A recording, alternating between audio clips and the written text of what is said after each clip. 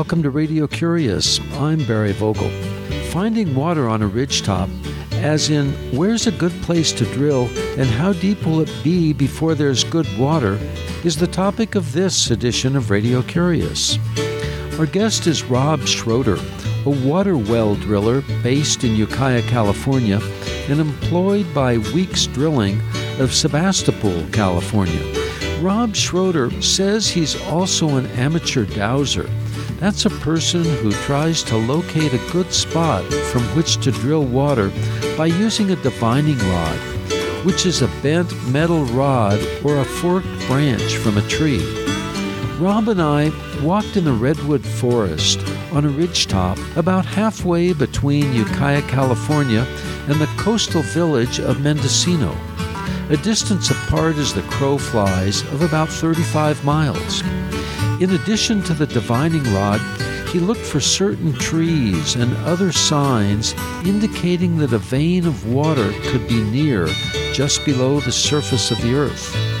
You'll sometimes hear the crunch of leaves in the background as we walked among the trees on November 10th, 2013. Our conversation began with Rob Schroeder's description of the divining rod that he used, how he used it, and a guess as to why it works.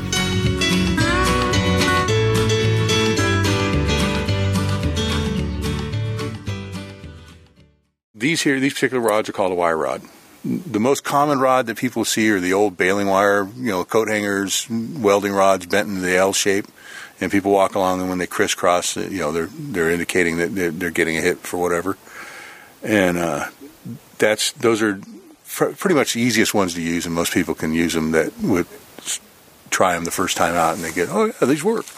But these wire rods are kind of a throwback like the old willow switches, except a lot of people held the old willow switches palms down like this, whereas you hold these ones palms up.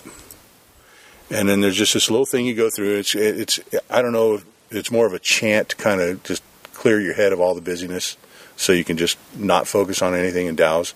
And what it is you ask the rod, you go, can I? May I? Should I? And the last question you ask is, am I ready? And when you ask these questions, the rod should respond with yeses the whole way. I mean, it's a yes or no. The rod down is a yes, up is a no. So you're holding the rods parallel to the ground, and you ask, can I? Yeah. And you're not changing the strength with which you're holding the rods. You just hold them and ask. Yeah. Well, sometimes I actually hold them tighter as they try and turn down, trying to stop them. But not now. I'm just relaxed. I'm just asking, can I? And then I'll go, and then I let them back up, and I'll go, may I? And then I'll let them back up, and I'll go, should I? And then I'll let them back up. But yeah, they just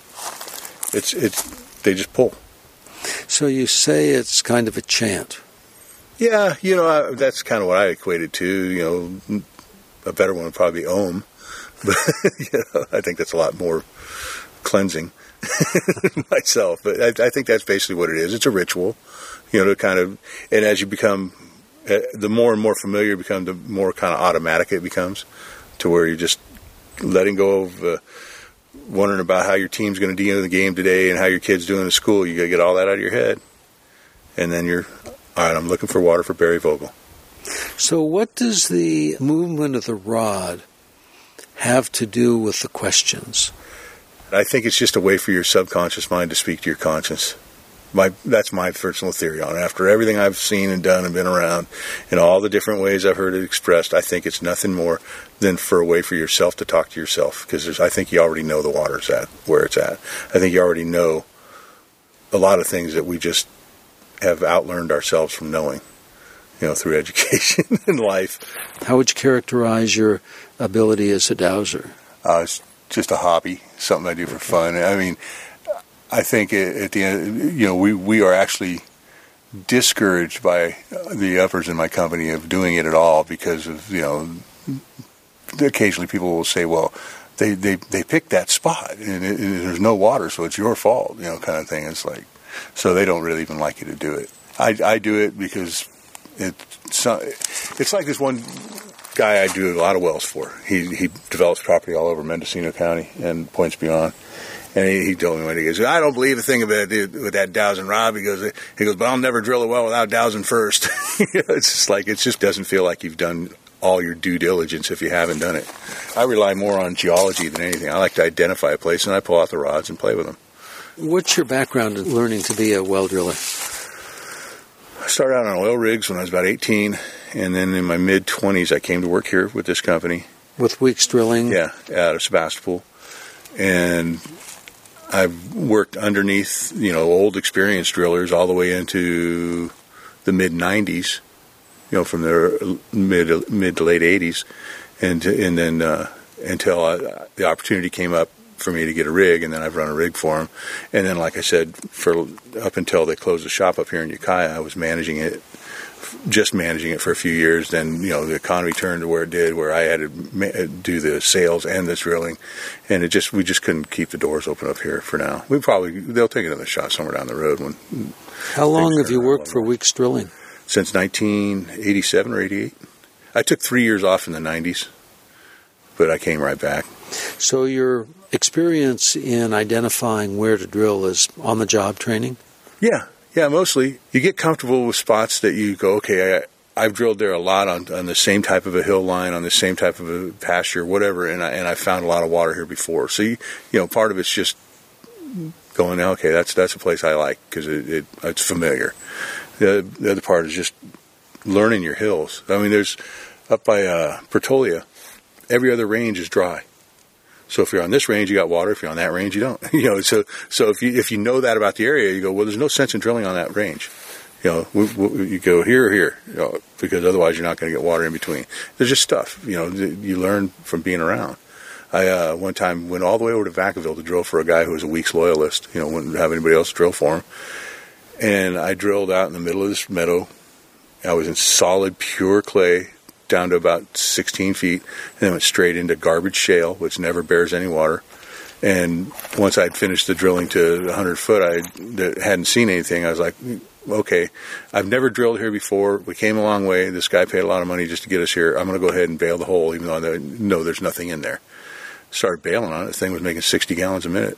And I actually called up this one geologist, hydrologist I know. I go, Dewey, have you ever seen clay produce large amounts of water? He goes, only in this one area by Vacaville. And I'm like, that's where I'm at. I didn't know the area.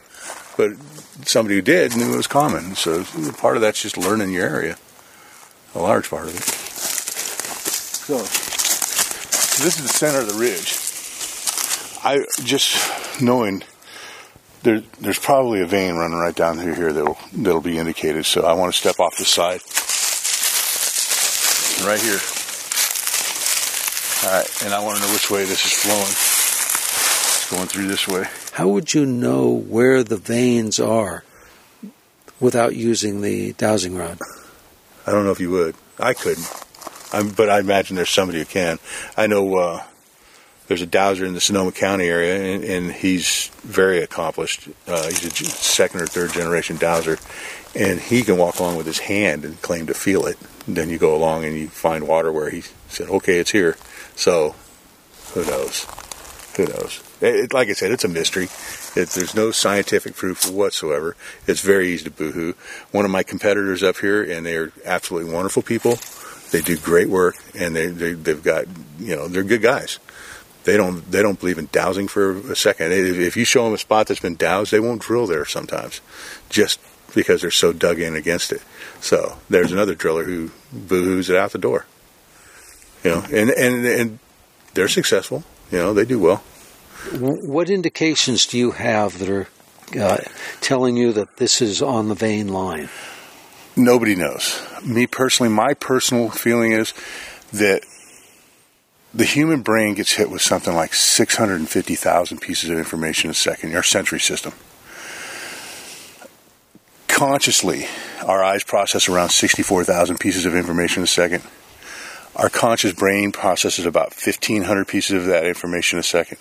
I think subconsciously, out of the other 500,000 pieces of information that we don't consciously process, I think subconsciously we're aware of at least a finger of that.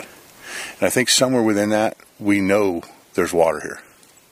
just like we know there's other things going on. I think that we're subconsciously aware of a lot of stuff that we aren't consciously aware of. It's just this is my theory. It's not, nobody, whatever. So anyways, I think that the rods are nothing more than like a simple yes or no. Because all my questions I ask are yes or no questions. When it pulls, it's a yes. If it doesn't pull, it's a no. Now when I came up and I wanted to know which direction is this flowing, is it flowing that way? Yes. Now if I want to ask how wide is this vein, it's right to here, yes. So the main part of this fracturing, in my opinion, how wide is this one? Over here. So you're saying there's about a 7-8 foot wide vein of water. Vein of water where the main bulk of it is. And then I want to, where is center? Center's right here. So now I want to ask, is there 10 gallons a minute here? Yes. Is there 20 gallons a minute here? Yes. Is there 30 gallons a minute here? Yes. Is there 40 gallons a minute here? Yes. Is there 50 gallons a minute here? Is there 50 gallons a minute here? Let's try it a little bit. Is there 45? Is there 46? Is there 47? Is there 47 gallons a minute? No. So I believe there's 46 gallons a minute here. Now, as far as depths go, I don't do them. I've never been able to do them properly. Ben, though, he would come out here. He would bring his own stick with him. But he would find a stick that was green and of a certain length, and then he would stand over this and he would start bouncing that stick, counting in 10-foot increments. And all of a sudden he'd be going at 10, 20, 30, 40. And all of a sudden, say 40, it starts going around. He'd go, okay, first water's at 40 feet. And then he'd go, well, where's last water? 50, 60, 70, 80, and all of a sudden 160, say. So he'd say your water table, the water you'll be able to get for this well will be between 40 and 140 or whatever. And how any of that works, I don't know. Well, you're also using English as an example. Yeah. And that's because you and Ben speak English. Yeah. And you're using feet. Instead of meters. Instead of meters. Yeah. Or exactly. yards. Yeah. It's what we're familiar with, consciously familiar. But that's... So you're connecting the conscious in the spoken word and in the volume to the subconscious. Right. And like I said, this is just my theory. Other guys will tell you, you're finding the eons, and that's what's been in the rods. And I mean, if you look at the rods, I can hold them till I'm white in the knuckles, and you can physically watch that steel be like this. It's amazing to me. Well, when we are in a place to do that, I'd like to see. I'll stand aside. I'm just going to look for the center of this vein again. As long as we're on this vein, we'll be fine. You'll have plenty of usable water, I believe. Yeah, I'm pretty confident in it. When you say plenty? Back when we were doing water rationing in Ukiah, my family of 4, unlimited car washes, and dishes and clothing, bathing and all that stuff, but no outside watering. We used 3,500 gallons of water a month. If you had a 3-gallon-a-minute well, it would produce that much water. It would produce 4,200 gallons every 24 hours at 3 gallons a minute. 4,200 gallons every 24 hours. Yeah. So to put it in perspective, a gallon of water a minute is actually quite a bit of water if you run it to storage. Now, if you don't and you want to go on demand, I personally wouldn't want to be in an on-demand situation for less than 6 gallons, 8 gallons a minute. If I didn't have storage, if I was just running, I'd want at least a 6 to 8 gallon a minute flow. Your average home in town, town in Ukiah, hose bib produces between 16 and 20 gallons a minute when you turn it on full blast. So, I mean, if you want that kind of volume, you're thinking you want to have at least a 20 gallon a minute well on demand if you want to have full city pressure water all the time whenever you turn it on. What homeowner is going to use 28,000 gallons of water a day? Because that's what that is a day. You're not. So finding that balance in the right system for you start with, what do I have for my well? Up here, even if you hit the 40 to 50 gallons a minute down there, say you hit 40 gallons a minute there, you're still going to run a storage tank up here. You're still probably going to put in a solar because we're off grid. So that solar pump from 140 feet, the best you can possibly hope for is about, between 10 and 20 gallons a minute out of there. So say you get a 10 gallon a minute pump in there and you're pumping for 8 hours a day. That means every day you're going to have at least 5,000 gallons of water to your storage. Very few people in this county, unless they have a full-on farmer's market, something going on like that, ever use that much water a day. It's a lot of water. It is. It really is. So, I mean, you find out what you got, then you work with it from there.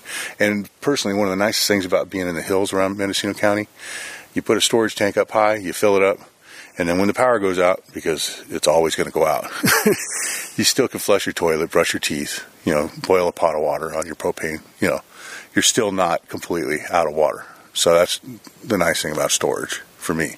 I would always have it if I lived on a hill. I feel good about what's here.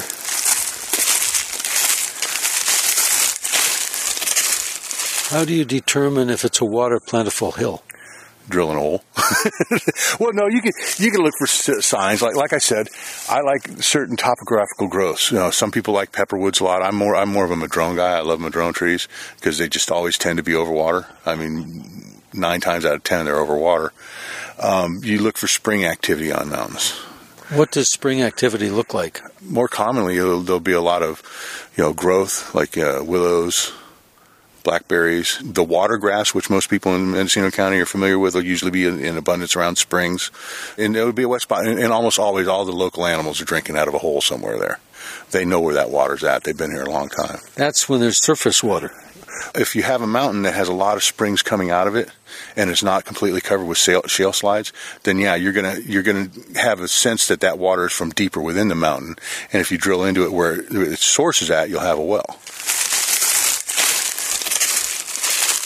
I'm right along the edge of something here, because see, every time I come over here, it starts coming down. So I just want to get curious. Well, this is Radio Curious. Oh, yeah.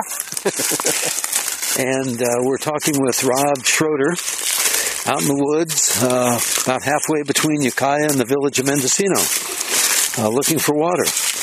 And I'm Barry Vogel.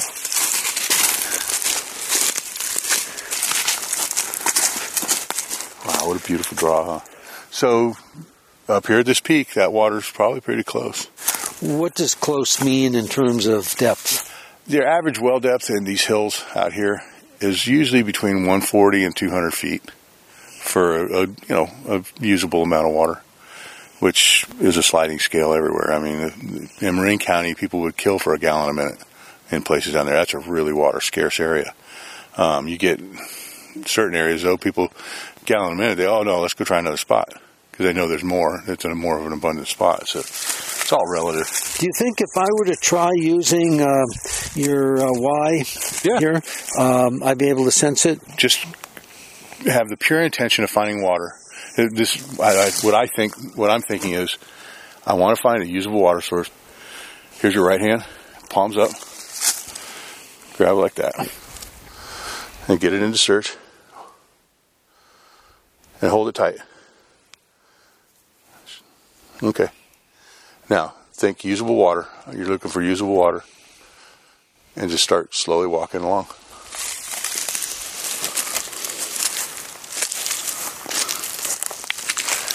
Moves right back towards me. Well, it's just flipping the wrong direction. It's trying to pull.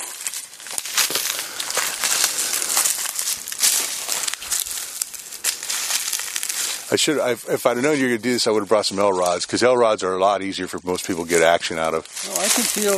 You can feel it pulling, though, huh? Yeah. Yeah, you're getting it. You can't stop it, can you? Nope. It's pulling. As you said before. You can get white knuckled as you want, and they're still going to pull down.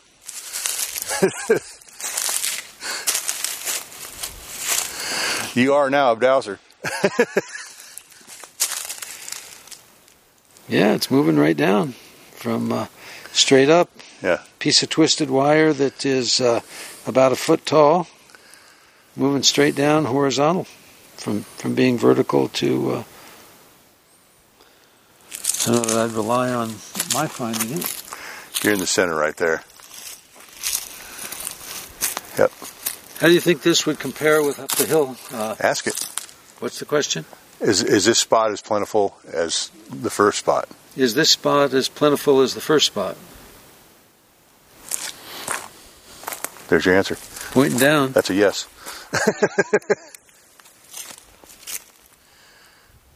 So the question would be, is this the best spot? Maybe, huh?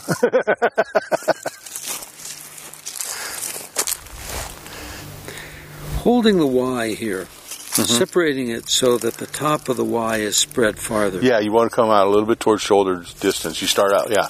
That puts it into search, as so to speak. What's your question right now? Is this a good spot? We're not getting the same reaction as we were getting before. You want to give it a try? It's starting to go that way. It's curving over the water. This is the spot. Let me ask, is there 5 gallons, 10 gallons a minute? Is there 20 gallons a minute? Is there 30 gallons a minute? Is there 40 gallons a minute? Is there 50 gallons a minute? Is there 45? Yeah, it's still the same as over there. Up in here is where you want to drill. Is there a spot on this water with more water on this property? Maybe. But is there one that's more serviceable? This is it. This is, I mean, from my opinion. And then once you find water, how are you able to measure the quantity? The air is lifting it out, and it doesn't always tell you how much there is, because there's times that like I said, it's 900 cubic foot of air, and when you're airlifting, you're usually down around 50 to 100 pounds of pressure because there's not that much back pressure on it. But even with that 50 pounds of pressure at 900 cubic feet a minute, sometimes water can't overcome that to get into the hole to get lifted out in the first place. It kind of holds it back, so to speak. But anything that manages to get in the hole while the air is coming by gets blown out with it. And so that's one of the nice things out in these hills about using an air rig. As soon as you find the water, you know you found it. It's there. Because it comes out on top. It starts blowing out the hole along with the rock and everything else you're drilling up. Whereas if you're drilling with mud, you don't know. You're just looking at rock and you're going, okay, well, I see some water staining on this little chip, and this particular piece is a little bit rounded, like it's had water on it. You know, you're kind of still doing the Sherlock Holmes thing. You're not really getting information. You're looking at clues. And then it's still unclear.